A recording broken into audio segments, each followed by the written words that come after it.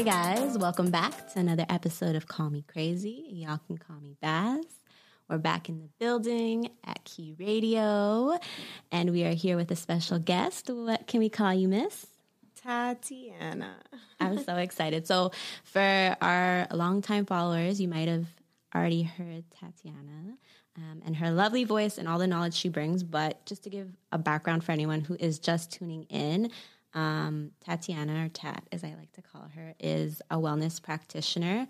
You also got a certification in natural wellness at the Queen Afua University, which I definitely want you to talk about before we move on. And right now you're trying to get your nutrition certification, correct? Yeah. Okay, so cool. I'm in school to be a registered holistic nutritionist. So I have one wellness certification already, and I'm actually looking to build on that and build on my experience a little bit. So Queen Afua, I'll touch on that. I love it. Queen Afua, she's an OG, super experienced in the wellness space, and she has her own university that really breaks down. She unpacks the history of a lot of, traditional practices, saging, crystals, essential oils. And for me, I was looking to bring my understanding full circle. There was a lot of things about wellness that I was interested in and I thought were like cool, maybe because they were trendy, but I wanted to fully understand their history and exactly where those rituals and traditions came from. So I decided to study it so that I could bring my understanding full circle. I found our program to be extremely effective. I graduated last year. Graduation was in LA. It was so dope, so fun. To link up with all the people that were mutually, interested in the same things that I was interested in. And now I'm continuing my education. I currently study at the Canadian School of Natural Nutrition, and I'm looking to get my registered holistic nutrition certificate. And you also have a little side business. Can we shout that out, please? Yeah, I have a side business as well. You guys can search it up, Plant House Company. House is spelled the German way, Haus. And I sell freshly pressed juices, gels. I'm looking to expand my line. I'll leave that to be a surprise, the new products that I'm coming out with. I'm still testing new recipes, but juices, nut milks, and gels at this current time. And I'm looking to expand that to, include a little bit more plant-based options in the future. I love it. I'm here for it. So y'all heard that. She got that juice if you need it. But yeah, let's keep it going. I have an icebreaker, as I always do. It's something a little lighthearted. I actually heard this earlier in Clubhouse, but I wanted to know if you were the last person on Earth, just going with the times right now, what would you do? Like, what would that day look like? I don't know if you've watched I Am Legend. And he's like, no. Anytime I think last person on Earth, I think of that movie. Yeah. That's a classic that goes down in history. If you haven't seen that, like, what are you doing? What are you doing? You got time now. Oh my gosh. I know. I have this conversation so often with like friends and family. What would I do? I mean, it actually totally depends on, I feel, what's at stake. Like, last day on Earth could be peaceful, but then it could be like, I picture it to have like zombies, everything breaking down, people dying. So maybe I'd spend it hiding out, doing things that I love, deep reflection, trying to keep my peace during such a chaotic time, trying to protect my space because I don't think it would be safe if it was the last day on Earth. If there was, that situation. I guess it's contextual, but yeah. Yeah, it would be super scary, I feel. So I would be trying to like keep myself sane. Yeah. Keep that mental. Yeah. Honestly. Going crazy. What about you? When they asked, I was like, I don't even want to do that. Like, can I not sign up for that? But if I had to say, I don't know, like, to be honest, similar, like trying to find peace, trying to find a way to just mentally get through it. I think physically it's so unpredictable. So what can I do?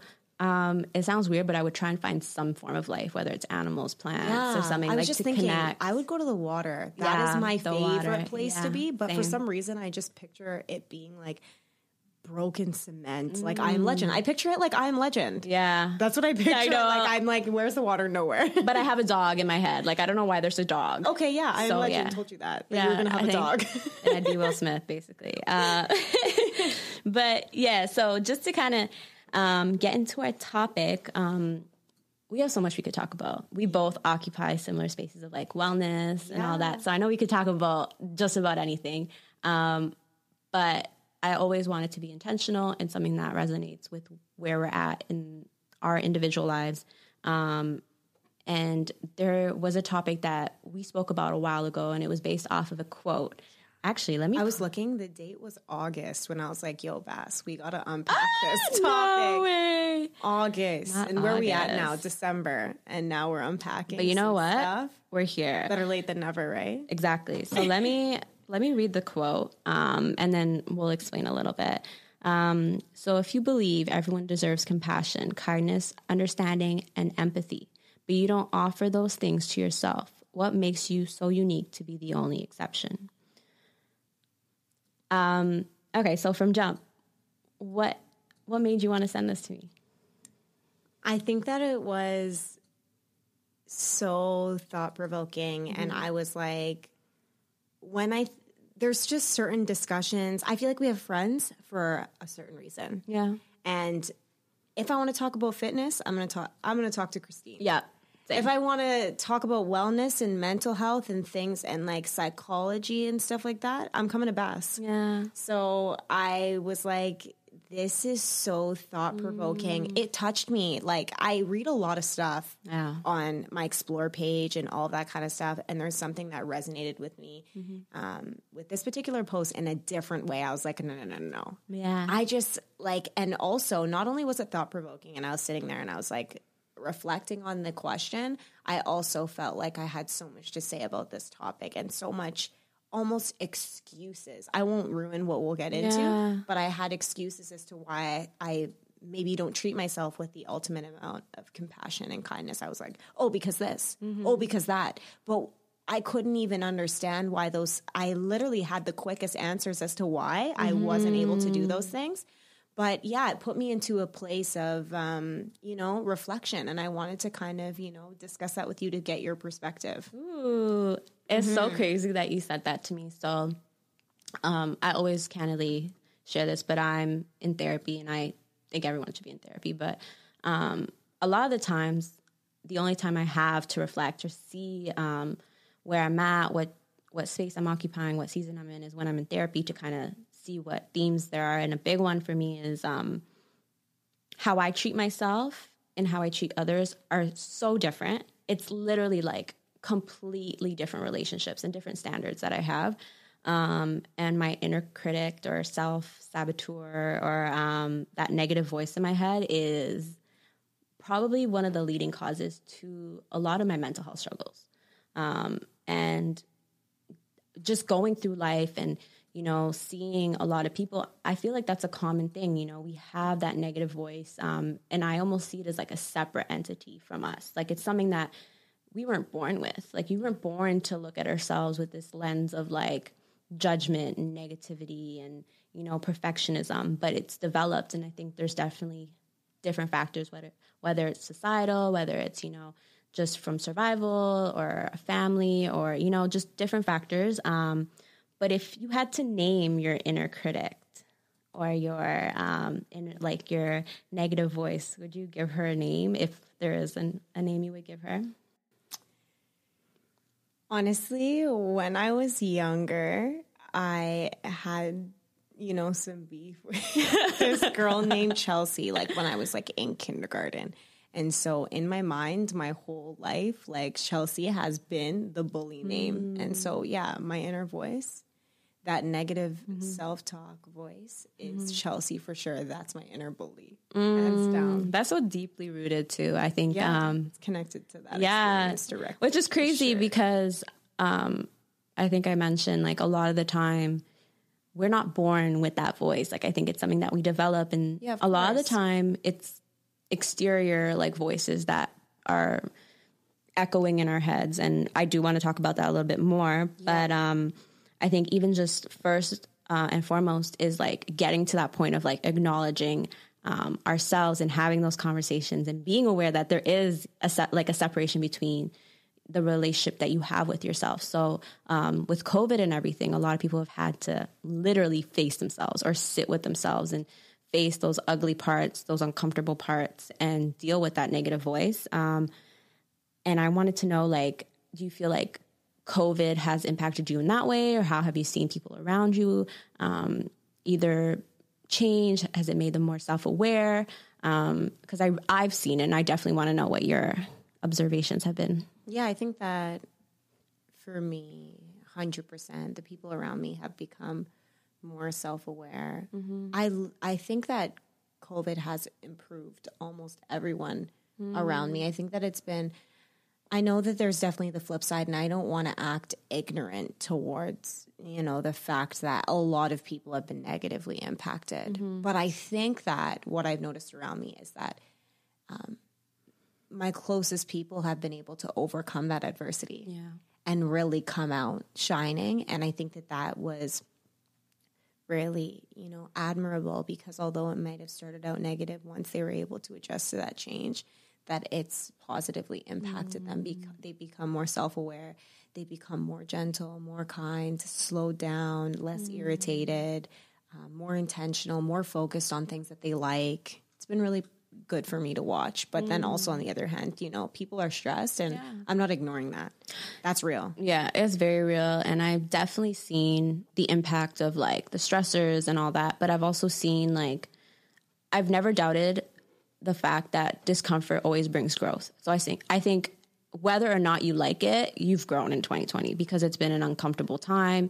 You've been put in a situation where you've had to face yourself. You've had to deal with your demons. And unfortunately, sometimes it does bring about like negative consequences, but I do think as a whole, people will become better because of it. So I am aware that there will be negative impacts. Like a lot of people, their mental health disorders have come forward because of it, because of the stressors, or, a lot of people have been diagnosed with anxiety or depression or, more severe situations. So I'm completely mindful of that. And the biggest thing I hope that people take away from this whole COVID situation is self-awareness. I think that's something that our journeys kind of started a little bit earlier, and that took time to get to this point. And self-awareness is very much the beginning stage of healing, in my opinion. And you can agree. But what do you do once you are self-aware? Like, what's the next step? And that's something that I think we don't discuss enough. Good question. When we're self-aware and we're able to accept what our gaps are, accept our strengths, accept our weaknesses, I think it gives us an opportunity to close certain gaps and become better and, really see ourselves for who we are and where we want to be and who we can become. And I like what you said there. You made mention of the fact that you think that a lot of people should be in therapy, and you're in therapy. Yeah. I actually have my last time we talked, you recommended like a therapy program or a therapy space or office or whatever that you thought would be, really nice, like if I was looking or interested. And I looked into that, and then the lockdown happened and stuff, and then it kind of got pushed to the side. But I do feel that I got the opportunity to kind of pay more attention to myself and do a little bit, more. I was able to reach out to my wellness resources a little bit better during COVID. So now I actually have my first session tomorrow. Oh my gosh. Yeah, 9 a.m. So I have tried therapy twice, and it hasn't been like too crazy for me. I didn't find it to be anything that was too eye-opening. So I'm going in with openness again. But that's an example. I'm going to tie this back to the question as to what we can do once we are exposed to our gaps, and what like we can, when we truly see ourselves. I was able to acknowledge that there's certain ways that I might be coping that are not extremely effective, shutting down, closing out certain things. I'm ignoring and disconnecting. Those are some of my strategies that I want to, change and maybe do better. I'm infamous for, like, if something's bothering me, I'm just like, you know what, block out. I'll revisit this in a week. And I want to be a better, like, problem solver. Yeah. Things like that. And so when I was able to, like, you know, really see myself, it was just more apparent to me exactly what I wanted to fix. I was able to actually write it down. Before, when I was approaching therapy, I was like, you know, yeah, therapy could be good. Why do I want to go? Oh, like I could be doing a couple of things better. It was very vague. And now my goals are very specific. So when we become aware, what do we do next? We can become very specific and intentional about where we're going and where we want to be and what needs repairing and what needs healing. Yeah. And so that would be my answer. Like, I feel like I've, you know, been able to directly notice like exactly where my errors are and where they show up and what my trigger points are. Yeah. And I wasn't really like seeing them in such a clear way. It was a little bit vague. I was like, yeah, this is a problem, but whatever, you know? No, that's perfect. I honestly could not have said it better myself. And just like you, therapy has been a whole journey, starting off with just the whole stigma around it, you know, being from my community and the culture and just 100% growing up. That's another thing. Yeah, I feel like my religion and my culture always trained me to believe that like therapy was not necessary, that all I needed was God. And, you know, I still have those, you know, I'm constantly breaking down these preconceived ideals and stuff like that in my mind. It's something that I'm constantly working towards. Like, I can allow myself to be brainwashed sometimes just by what I think, what I was told was right without actually developing my own opinion. And I'm working actively, you know, to like develop my own opinion on therapy without just being like, I need God. Yeah. Because I do think that we all need God, but why can't we have God and therapy? Facts. Like, honestly, I think that's very important. I think a lot of the time we are so comfortable with what we're taught and we don't know anything else. So anything different seems very threatening or wrong. And sometimes we do go to therapy and we're like, oh, that's not it. And sometimes you got to go a couple times. Like, it took me at least 4 or 5 times before I found a therapist I liked. Something in me told me, like, just don't give up. Third time's a charm for me. Yeah. No, honestly. And so that's the biggest thing, I think. Finding someone who understands your journey, someone who understands your identity. I think representation's huge. I'm very much for finding a therapist that either looks like you, has some understanding of the spaces you occupy. That's very much why I want to be in the work I do. And I think for the same reason you do the work you do is to create that cultural sensitivity and that connection for people in our community. So well said. You know, I think that's a very important thing because there's no way I'm talking to like an old white man about like growing up in an African household. Like, he'll just look at me crazy. Like, he won't understand what I'm saying. So I think that's really important. And even just the language that my therapist use, like, he'll be like, yo, so what do you do when guys holler at you? And I'm in my head thinking like, yo, my therapist is really asking me like guys hollering at me. Like, that's the language that he's using because that's, you know, the culture that he's from and he understands. And it's like, I don't have to code switch in that moment. The last place you want to code switch is in therapy. You need to be yourself. And I love that. So I think that that's really been really beneficial for me. So yeah, I definitely 100% what you said. I'm so excited. I'm going to ask you how it goes, but a little bit more about self-awareness and just the whole concept of like what to do now. Another thing I noticed about therapy is there's things that I thought I knew about myself, but then having this unbiased, like neutral person call me out and be like, do you ever notice that you do this and this? And it's like a pattern. And I'm like, damn, like I never even noticed that I do these things. And then they break it down, like, where is it connected from? And kind of understanding the root has allowed me to figure out, okay, it's less of a, it's less of like an unconscious thing now. I'm more conscious of it. So once you become conscious of something, that's when you can start tackling it and changing those behaviors or that way of thinking. And so that's been huge for me, like game changing. So yeah, therapy is just growth. If you want to grow, I would always recommend therapy. Yeah, I think that, almost everyone should go through that experience at one point or another during their life. I think that it's always it's always helpful to see yourself from an unbiased perspective, from a therapist's lens, somebody to just, you know, open you up and you dissect and get into the core of who you are. I think that everybody could benefit from that. Yeah. No matter who you are. It doesn't matter. It's never too I'm late. excited. I'm looking forward to it. I'm so excited. Yeah, I'm actually going to follow up.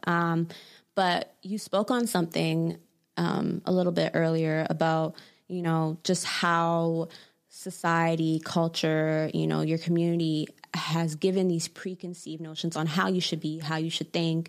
And then there's also kind of what you internally believe, your higher self, whatever you want to call it. And a lot of the time I've struggled with that because that voice, that inner voice, takes on voices from people outside of me that I sometimes give more credibility to than my own voice. Because if they said it, then it must be true, whether it was a caregiver, whether it was someone that I really, really loved, or a person of authority. So now I'm internalizing their beliefs and seeing it as truth versus what I believe. I know it's very vague, but for example, if someone tells you, like a teacher tells a student, like, you're not gonna amount to anything in life. I think that is deeply rooted in how they see themselves. Now that voice 100% will always be there. So there's a video that's been kind of going around, and the reason I bring this, it'll all tie together, that's been going around. And the guy's name is Kevin Samuels. Honestly, we'll run it just for a little bit of audio reference, but just a little bit of background for anyone who hasn't seen it. Essentially, a woman is going on his dating show or advice show, asking him that why isn't she able to get the type of man that she thinks she deserves, i.e. like a man who's of high financial caliber, looks a certain way, all these aspects. So he turns around and looks at her and says, well, you're average. Why do you think you deserve a man of higher caliber? So I'll just let the video go and then we'll talk about it a little bit. Yeah, is what I'm realizing. And ma'am, and that's my point. You ladies all feel like, listen, you ladies all feel like you're the exception to the rule. And then when someone like myself comes along and gives you a dose of reality, instead of just accepting it, it's like, yeah, but I'm special. You don't know any men on this level that are not your father, that aren't related to you. That means you don't know these men. You don't know where to go get them. You don't know what they want. But you're still saying, pick me. They don't want mid-30-year-old baby mamas. I'm trying to be polite, man, but they don't want those. Can I ask you a question? Did you hear what I said? Yes. Why is that so? Okay, go ahead. Why is it so? Go ahead.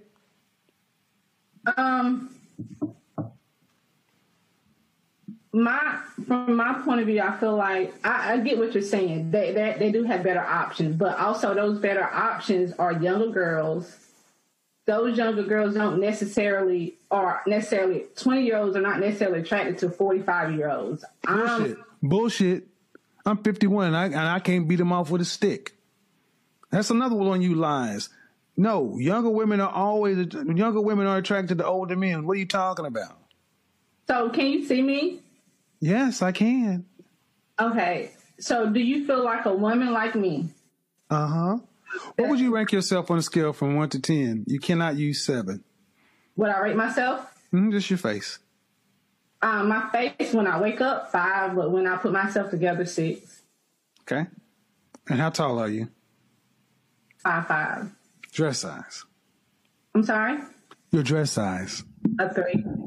Okay. So that makes you, if you give yourself a 5, that's average. Yes. So average looking women tend not to get high earning men. They tend to get average men. So, Did you, I mean, stop. Wow. Oh my gosh. So someone needs to come get their uncle because he is, honestly, when I first heard this video, I was dying of laughter. But part of me has heard this narrative before, you know, from society or from people, from men, you know, even from my dad in some form or some way, or from guys I've been with in terms of like what I should expect and what I deserve and, you know, what role or what spaces I can occupy based off of literal like superficial standards. But that's so hard to not think about.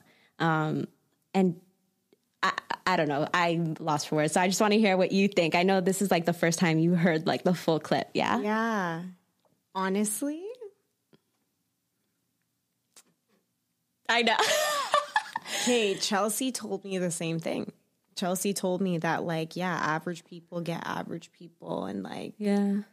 people of high class belong together and like, yeah, like, and when I say Chelsea, that's like the bully I referenced before, if you guys were listening before, but I'm kind of lost for words. I'm kind of taken back. Like, I do feel like he makes a valid point that my dad would probably say. Like, my dad would probably tell me, like, you know, that when you become a lawyer and you're this perfect, you're going to attract a person that's your reflection. And he says it in a way that, like, when we're healed, like healed people, you know, heal people and broken people break people. And I do feel that we attract our reflection.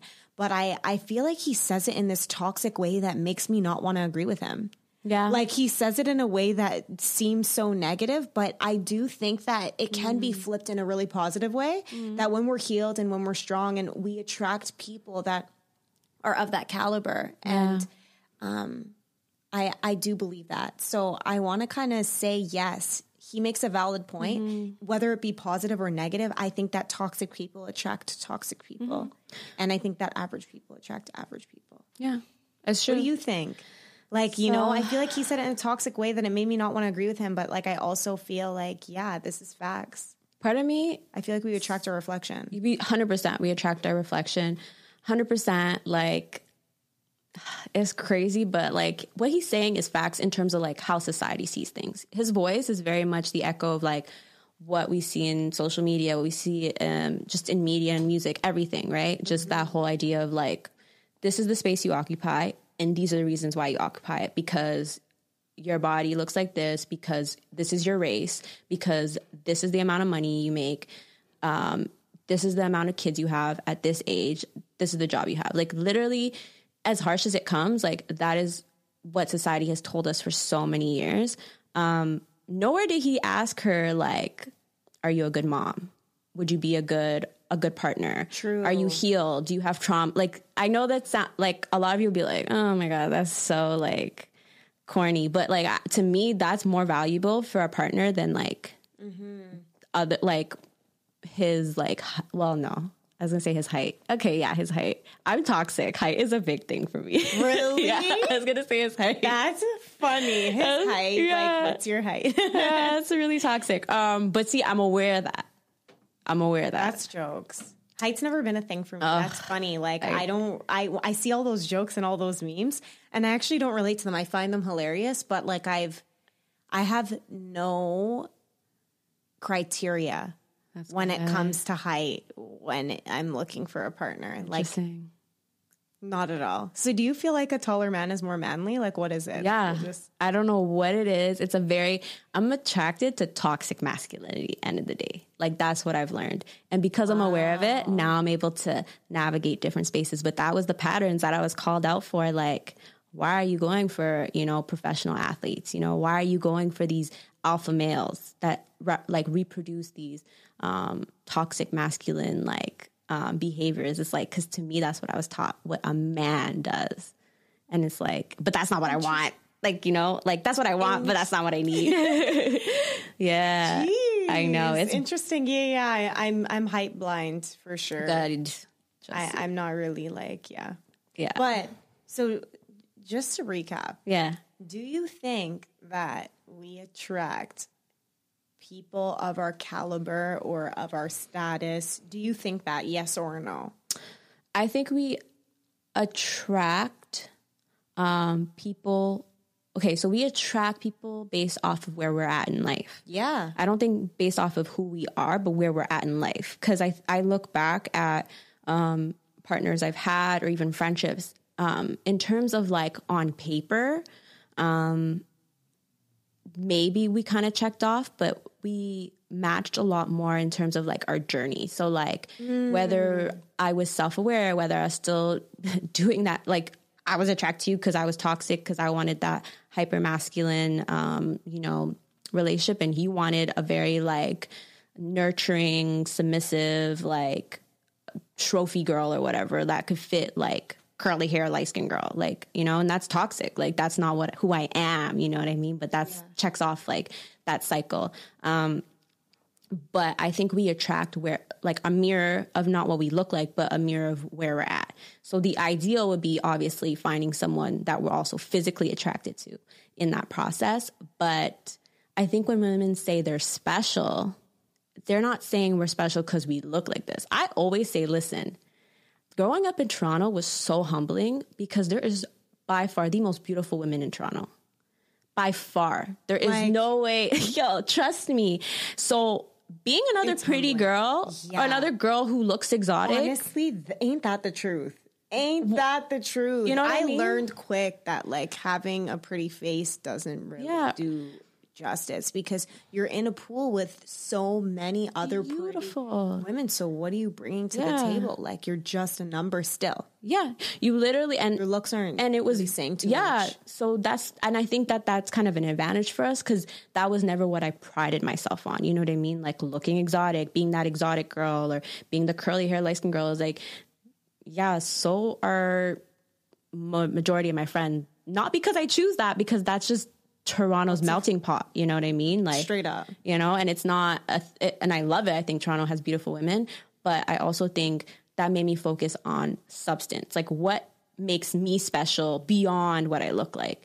And unfortunately, I think when women say, "Oh, I'm special," they're thinking like, "Oh, my body, like I got a fat ass, I have," very superficial, or like, what can I do like sexually to keep a man? And it's like, I know I have the same reaction, literally same reaction, but it's like, end of the day, that to me is, I don't really believe that that's what that woman thinks. I think that that's what society has taught her to. It has value. Yeah, it has value. That's the only value she can bring to the table. Yeah.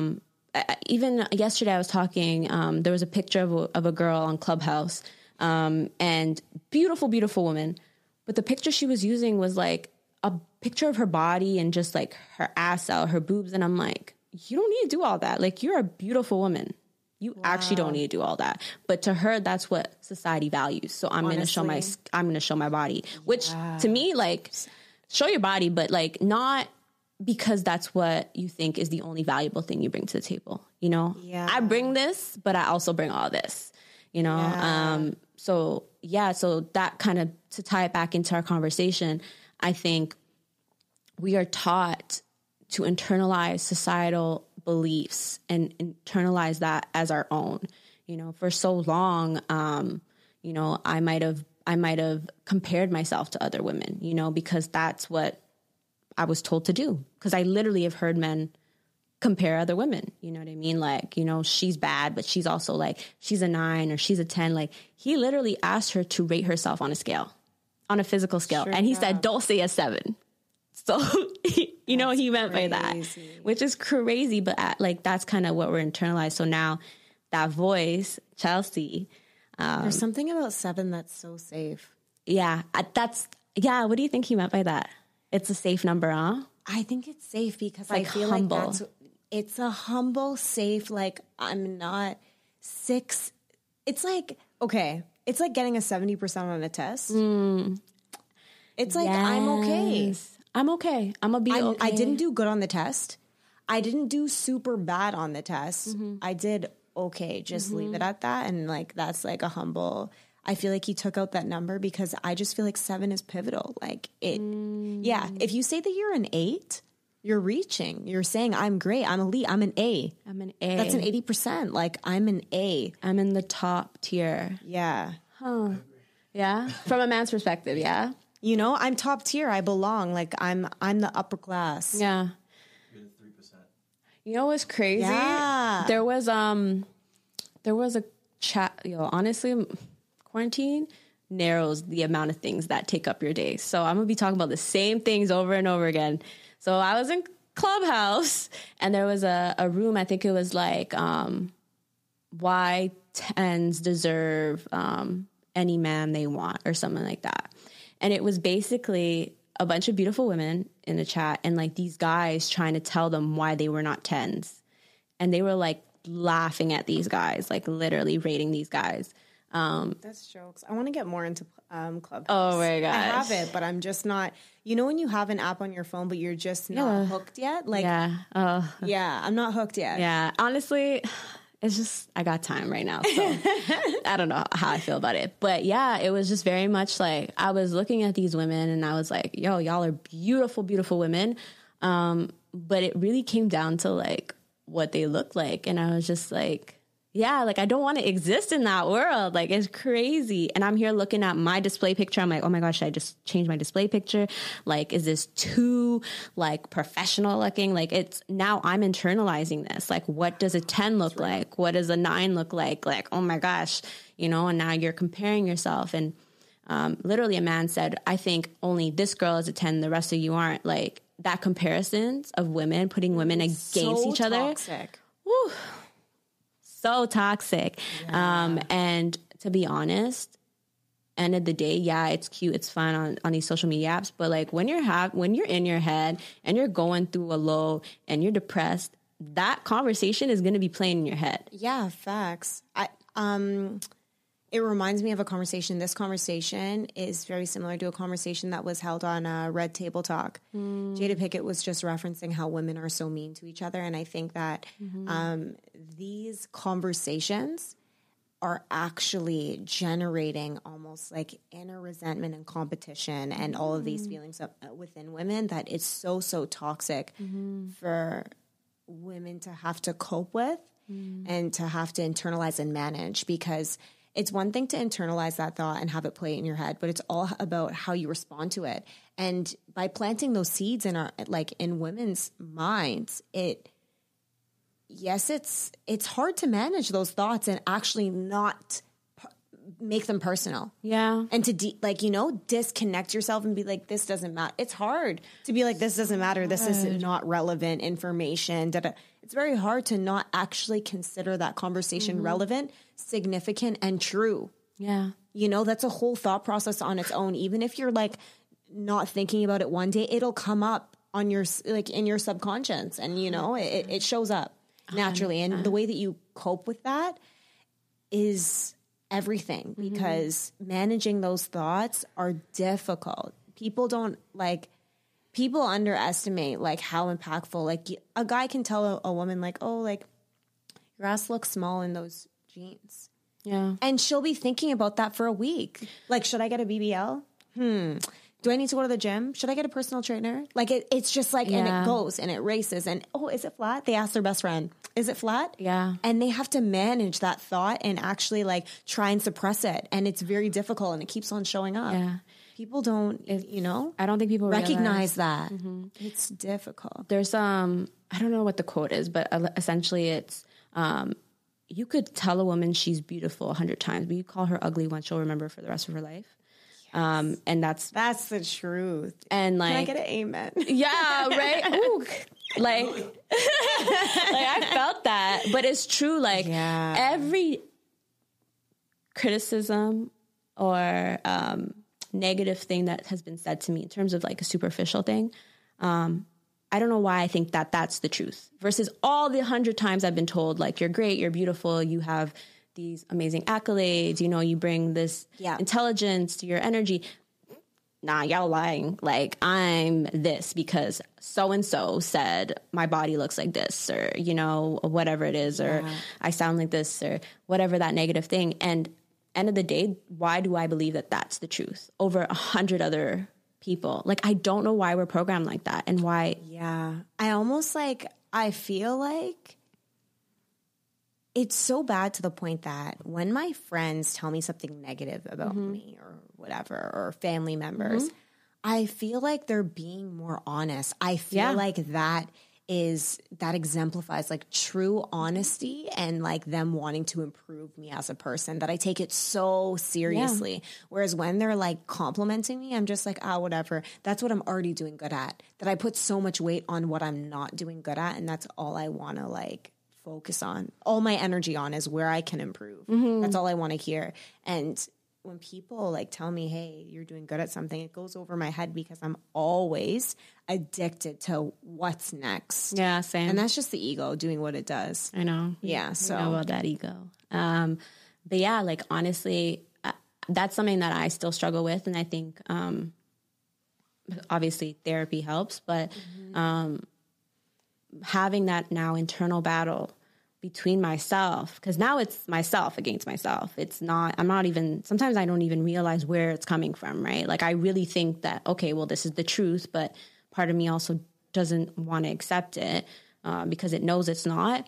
What has helped you? You know, like, I don't know. I'm going to try and think of some tips and things that have helped me, but it's obviously a journey. But what has helped you, you know, kind of fight that negative voice or really rationalize, like, that's not true. Like, not everything that is, I think I'm looking it up because I do remember learning this in school, but I'm pretty sure it's called the negativity bias. Usually when we feel a negative emotion, it's a lot more intense. So we tend to remember it more, right? Because of that chemical reaction as well. And I think it has to do with like evolution and survival instinct and all that. But anyways, aside from the psychology part, what do you think has helped you, if anything? Because I know it's literally, it's hard. It's so hard. Yeah. Honestly, that's a really good question. I have to write a lot of things down. The same thing with like my whole therapy thing and writing down my goals. Like, what is my intention? Yeah. Because I had to be able to justify to myself, okay, why do you need therapy? Like, why are you going to go to this and spend time out of your day on your days off to like do this? I had to justify it to myself. And like anything, I needed to say, this is what it is. So unlearning is something. In order for me to unlearn something, I have to write down what I've learned and reprogram another area of life that I like, that negative critic and stuff like that, and focusing on negative information. One area that I'm trying to specifically work on, an example of this would be not getting mad at myself for playtime.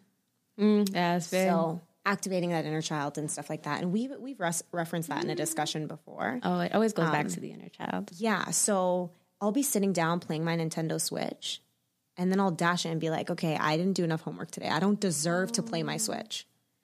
Yeah. So I go through these moments, or like, I'll be like going to book a vacation. I'll be like, I want to go to Jamaica. And I'll be like, I don't deserve to go to Jamaica because I haven't been like, I'm behind on studying. So what I've been trying to unlearn is just writing down affirmations, being like, I'm still deserving of playtime. I still deserve rest. I had to tell myself that because that's crazy. I actually don't think I deserve to rest because I don't feel I've worked hard enough. I feel that people who have worked hard deserve to rest. And so I have to, you know, reprogram my mind to understand that rest is important to being productive. It's a key component. Yeah. 100%. So I have to write down on paper, like, rest is important to my productivity. Playtime is important to my mental health. Yeah. And so writing down those things have been like so impactful, but also, you know, it takes a while to recognize that what you're telling yourself is wrong. Yeah. That awareness is the hardest part. Yeah. Writing down and dealing with it, I feel like, is the easiest part, because when we see it as wrong and we're able to accept it, then we can do something about it. But I just feel like for me to be able to tell myself, okay, it's okay for me to play my Nintendo Switch for 30 minutes. Yeah. Like, that in itself is difficult because, like, I think in a certain way. Yeah. I feel like, you know, people who go on vacation, I feel like I need to be doing everything perfectly before I go on vacation. I don't know what it is. Like, that's interesting. Yeah. That's a common thing. I don't know if it's just how we're brought up, if it has to do with like I don't know. But I 100% like my dad literally has taught me like to be successful, you have to suffer. Like that is literally a narrative that I have in my head. It's it's the way Suffer I see now and then you play later. Like, or, you know, save all your money now. Don't buy nice clothes. Don't go on vacation or whatever so you can buy a house later. Yeah, very much. That I'm not deserving of anything fun because I haven't bought a house yet or I haven't done this There's yet. no idea of balance or, you know, celebrating wins. You know, Yeah. I think that, and I've had to realize like that's not serving me. And sometimes unlearning is harder than learning, which sounds kind of weird, but it sounds sometimes real. because you're literally fighting against what you subconsciously and intuitively like have been doing for so long. So now you have to create new habits, but old habits die hard for a reason, you know? Yeah. It takes you know a what while. they say? You can't teach an old dog new tricks. And that's the truth. I feel like It's true. it's just so hard to teach an old dog new things when you already feel like you know what you're talking about and you already feel like you know what it is. You already have decided in your mind, I need to suffer first before I can go on vacation. It's so hard to like be like, no, I can go on vacation. I don't need to suffer. Like you have to just switch up your whole, you know, perspective on life. It takes a lot. Yeah. So an approach that sometimes I use or I've used with my sisters, and I think that we've talked about, for instance, say a friend came to you and said, like, this guy said I was average. I'm assuming your reaction would be like, he's crazy. Like, you're not average. You know what I mean? Like, say I was like, hey, Tat, like, am I feeling good? Like, this guy said I'm, like, average at best. You would look at me crazy. You'd be like, yo, he's out of his mind, Baz. Yeah. Like, that's not how I see you, you know, all these things, and vice versa. But you wouldn't necessarily, well, I know I would have a hard time thinking automatically, like, that he's wrong. You know what I mean? Yeah, I would believe him. Part of me hate admitting that, but 100% would believe him, like 100%. And it's, why do we have that level of compassion, that level of like confidence in other people and self-worth in other people, but we don't have it with ourselves? Like that is like basically, to kind of bring everything full circle to the quote that we started with. That is a hard thing for me to grasp, because I am my hardest critic at the end of the day. There's nothing someone can say to me that either I haven't heard or I haven't said to myself. Yeah, actually. I've said it to myself already. Yeah. And I think that also, like, Chelsea, we'll reference her again. Yeah. If that guy's telling me that I'm average, and Chelsea already told me that I'm average, Yes. like, it's also It that, validates like, it. It just validates it. I'm like, oh, he just agrees with Chelsea. Like, I have already, like, you know, and I'm constantly, like, fighting that already. So if he's just coming along and confirming it, it's just like complete self-neglect. I'm so ashamed to say that those are my real truths. No, But it's they're definitely- so same. I think it's there's very few people who I think wouldn't have that reaction. Yeah. Takes a lot of mental, like, not even strength, because I think like mental strength is another thing, but like a certain level of like confidence and work, like you've done the work, I think, for those things to no longer affect you. Yeah, I don't even know when I'll actually think that I'm not average. I always think we always think, hey, if I accomplish this, I won't be average. Yeah, that's true. If, like, you could be saying, hey, That's true. when this happens with my podcast Yeah. or whatever, you know, or I could be saying when this happens with Plant House, I won't feel this way. And it's not true. That is so interesting. There's always, my mentor said to me, at every stage in life, your circle, like the people that you become surrounded with, will create a different, like, competitive narrative. So what that means is, I forget the exact way that he phrased it, but he would always just say, like, once you get into that circle with the elite people, like, you're just going to be comparing yourself to the people that, like, have a Bentley or whatever, wearing Balenciagas or whatever. Like, whatever it is, you're always going to have that gap or that delta to fill, and it never goes away. And one thing that we got to understand is, in life, we'll always want something. and, sitting in that place of gratitude and just always reflecting on what you have, and not what you don't is like really just huge in, closing those gaps and really quieting those narratives because that voice is loud, man. You got to really speak louder and like, scream. Literally. I think gratitude out loud. 100%. You got to, say it with your chest. Literally say it with your chest. A big thing that has helped me is because I'm so quick to believe a negative thing, I think about who do I trust and love that I believe, no matter what they say. Whether it's, for me, it's like my best friend, my sister, and my dad. Those are the three people, like, I know they're going to tell me the truth. No matter what it is, they're going to tell me the truth. So when I do have that negative voice speak, I automatically think, how does this person see me? Or how would they see me and react to this comment? So, for instance, if I told my like, obviously it's my dad, but like if I told my dad, like, yeah, like I'm average. Honestly, I think he would just slap me, to be very honest with you. He would feel disrespected. He'd be like, average? Put some respect on my name, first of all. You're my daughter. True. But like, I just think like that conviction that they have towards us, it's like, I try and replace now that voice because I believe them. Yeah.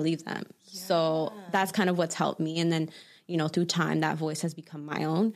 But for a long time, I didn't even know like what I believed, what I didn't. So I had to kind of bring a voice that I did trust into the picture. That. Yeah. That's a strategy that I haven't. Yeah, it's another way. That's an approach that I haven't tried before. Yeah. So it's been helpful. I should incorporate that or try that. Try that. Yeah, that's something I'm actively struggling with. So yeah, no. And I think everyone is. I think it's very common to kind of struggle with like yourself, the whole me versus me. You are your biggest obstacle. Like I always say this, like my biggest fear is that I will stand in my own way. Like I know that I have always been my biggest obstacle, whether it be mentally, whether it be in terms of like not having enough resources, all these things. And if I can get past that, I'm good. There's no one who can stand in my way more than I can stand in my own way. Yeah, that's fine. Yeah, and it's just coming to coming to that realization and also finding ways to overcome that. Because it sounds like, okay, well then don't do that, Baz. Like if it was that easy, I think we would have all unlocked that level of life. But it's not. It definitely takes practice, takes therapy, takes wanting to do the work. Yes. So I want to kind of end off this topic in terms of finding different ways to balance your own standards towards yourself, your own compassion, but still maintaining like a level of wellness, just a better self view. Just towards yourself. I think we kind of discussed different techniques that we've done, but like, what are ways that you've practiced compassion towards yourself? I hate using the word self-care because same. I don't know why. Like I think it's over quarantine, especially. People over just ruined it and just made it we need a new face masks and baths. Yeah. That's what self-care like. That's the long story short. So I don't want to say throw in some candles, you're good. Yeah. Like that's a definition of self-care, like put it in Webster. But like so self-care is writing down affirmations. Mm-hmm. Self-care for me is cooking my favorite things, showing myself that I deserve my favorite foods. Mm-hmm. I deserve to be reminded that I'm beautiful and that I can offer myself those things, or that I am enough, or that what I've accomplished is great. Things like that are really ways that, I always look at how I define love from, another person and try and train my mind to believe that everything that I'm looking for in maybe other people or those, languages of compassion or love can be offered to myself. And I look for ways to do that, whether it's, taking yourself on, your own date, doing all of your favorite things, and doing the affirmations, doing those things and, uplifting yourself in a very, very natural and organic way. Yes, that could include a face mask if that's like one of your favorite things. I'm not saying not to, but I just want to express that it's more than just that. It's digging a little bit deeper and loving on those parts of yourself that nobody can love because they may not even see those things, you know? So it's the unlearning, it's the unpacking, it's the journaling, it's the reading and, you know, discovering and stuff like that. Like those are really good ways to show compassion, but also, you know, setting goals. There's nothing wrong with goals. Love goals. You know, like that's how you can meet standards, but you can also show yourself compassion and just constantly, you know, working towards goals, showing yourself compassion and having a good schedule and a routine that focuses on both equally. Not that you have to be so focused on your goals in order to deserve compassion, but rather that you can love on yourself daily and be working on your goals daily. They're both equally as important. So just changing that narrative. That's really how I kind of find balance, is making them equally as important in my mind. That's where it starts. No, I love that. I think even taking that, making your relationship with yourself its healthiest as a goal. You know what I mean? Like setting it in that terminology. The hardest relationship.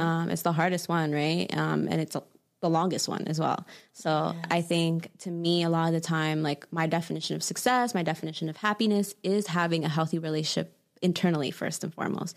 And it's constant work. I love the idea of like how you expect to be loved. You should love yourself in that way.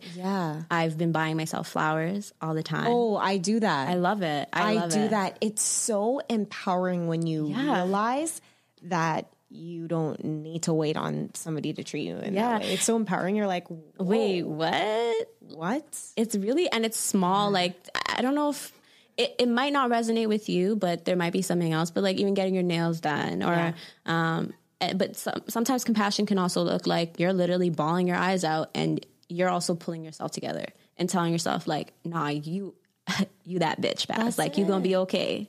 You know, you okay. So I think it does have that fun, cute component of like, you know, taking care of yourself in a superficial way, because that is self-care, but also like facing those demons. I love what you said about like facing that inner part that is hard to love. And because why would you expect someone else to love it if you resent it so heavily? Exactly. Yeah.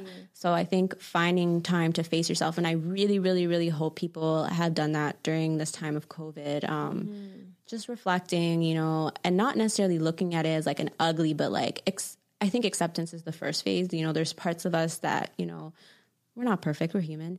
But they're also part of like who we are, you know, part of our journey, part of what we have to offer.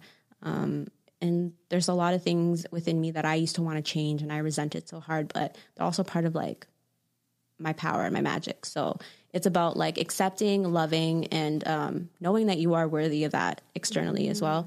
I'm saying this like I've mastered it, but I'm still on that journey.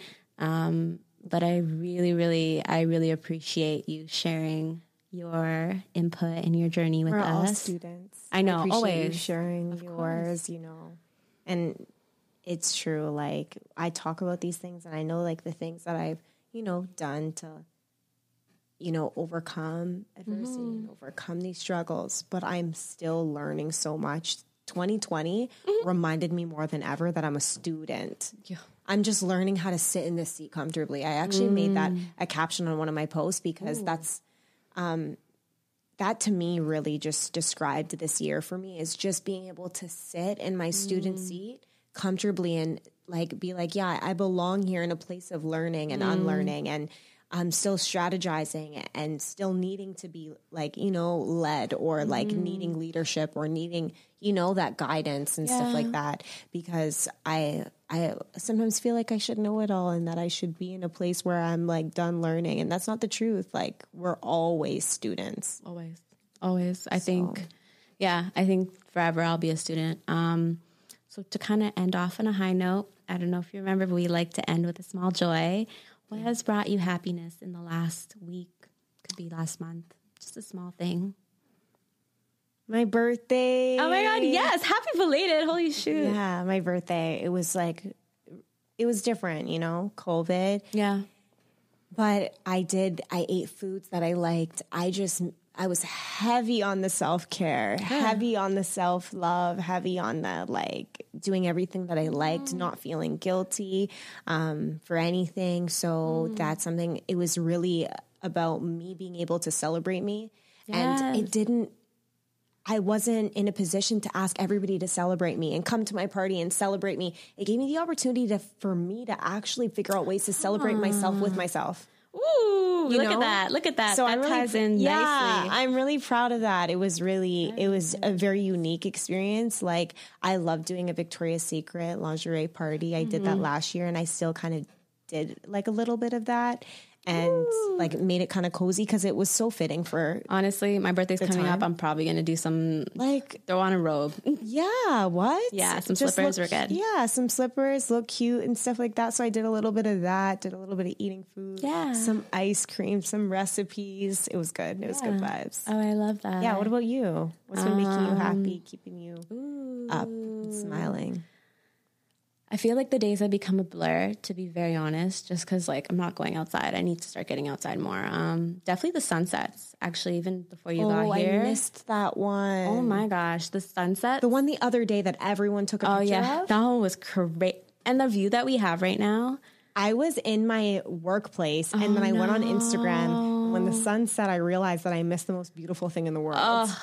Sometimes I'm just like, do we deserve this? Yeah. Are we worthy of this? Is this God telling us like you're coming out of this somehow? Like, it's just so beautiful. And I just sit there and I'm like, damn, like God did that. Like, that's crazy. I don't know why. I could see one today and then I could see one tomorrow and still be amazed. And I've been very grateful just for the view that I have, you know, being able to move out and all that. But that's very much, I don't know, there's a level of gratitude I have every time I see it. Nice. I don't know.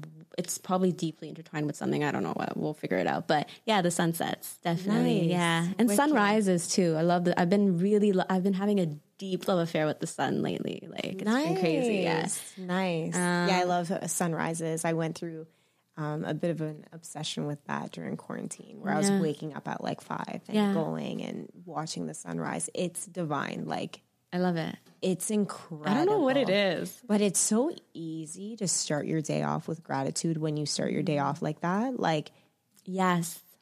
It just sets a beautiful tone for the day. I actually recommend it for somebody who's down and just needs a quick reset. The sun will reset you. Like, it'll be like, this earth is like, you know. It'll be all right. Beautiful. Yeah, you're going to be all right. It'll be good. So where can we find you? They're looking for the juices and the gels or more info. IG, Twitter, Facebook. What's the at? Tatiana Newland. My name is spelled with 2 N's and an I, no Y. I'll put it in the description. Yeah, thanks, Bass. You always got it. I got you, girl. Yeah, and then Plant House, like I said. Plant House is spelled the German way. That's my plant-based juice company, available on all platforms. I love it. Thank you so much. I actually have to come pick up some juices. I was literally thinking, I was like, you live up the street now. Like, I have no excuse. Like, I'm doing an order. Yeah. Load you up. I know. I'm excited. And y'all can find us at Call Me Crazy Pod. You can find me at Be For Real. Tune in on Sundays and Tuesdays on Key Radio, and we will see y'all next week. Thanks for tuning in. Name one genius that ain't crazy.